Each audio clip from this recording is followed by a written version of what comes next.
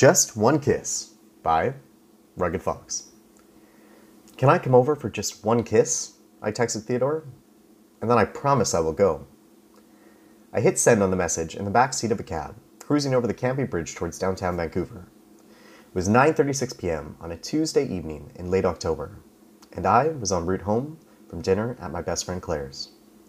Under the influence of rosé and flourishing feelings, I was filled to the brim with excitement. I have a boyfriend, I announced to the cab driver. At least I think I do. I hope I do. That is, now that I think about it. From the look of consternation in the rearview mirror, it was clear I was stopping a conversation and not starting one.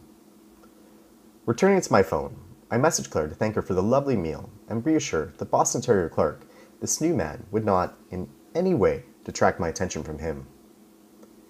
Sailing into a sea of glass towers, I tucked my phone into my pocket. Outside the window, a light rainfall applied a Gaussian blur to the city lights flashing by. Surely, Theodore will acquiesce my request any moment now, I thought. Feeling my phone vibrate, I raced to unlock it. One new message. Love you, XO, Clark says WOOF, from Claire. In the seconds that followed, my cheeks flushed with gratitude and then burned with disappointment.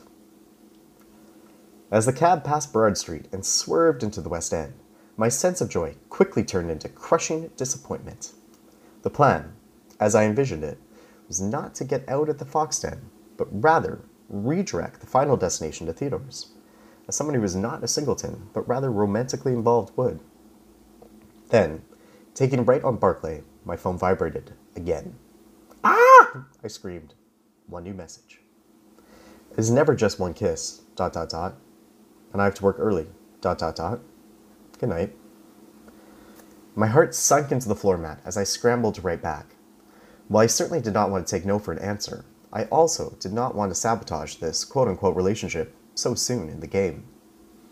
Please, please, please, I began typing, before holding down the delete key. Even though I had been taught multiple times before, I still had to remind myself that desperation is not the best look on a man. We are here, asserted the cab driver. He was right. Across the street was my apartment. Determined not to leave the cab under any circumstances, before asking him to take me to my almost, hopefully will be, I do not see why not, should be, boyfriend's place, I fired off another message. In cab, can stop at your place for a quick kiss. Promise, will be just that and nothing more. Are you paying cash or card? Demanded the cab driver, his patience waning, understandably so. Cash, I replied, reaching for my wallet. Come on, Theodore. Right back, right back, right back. And then, just as I was about to pass him a 20 spot, underneath the plexiglass, my phone lit up. One kiss, messaged Mr. J. Nelson. My heart safely back in my chest, I proclaimed, actually, there's been a last-minute change of plans. Arriving in front of Theodore's building, I made sure to tip 40%.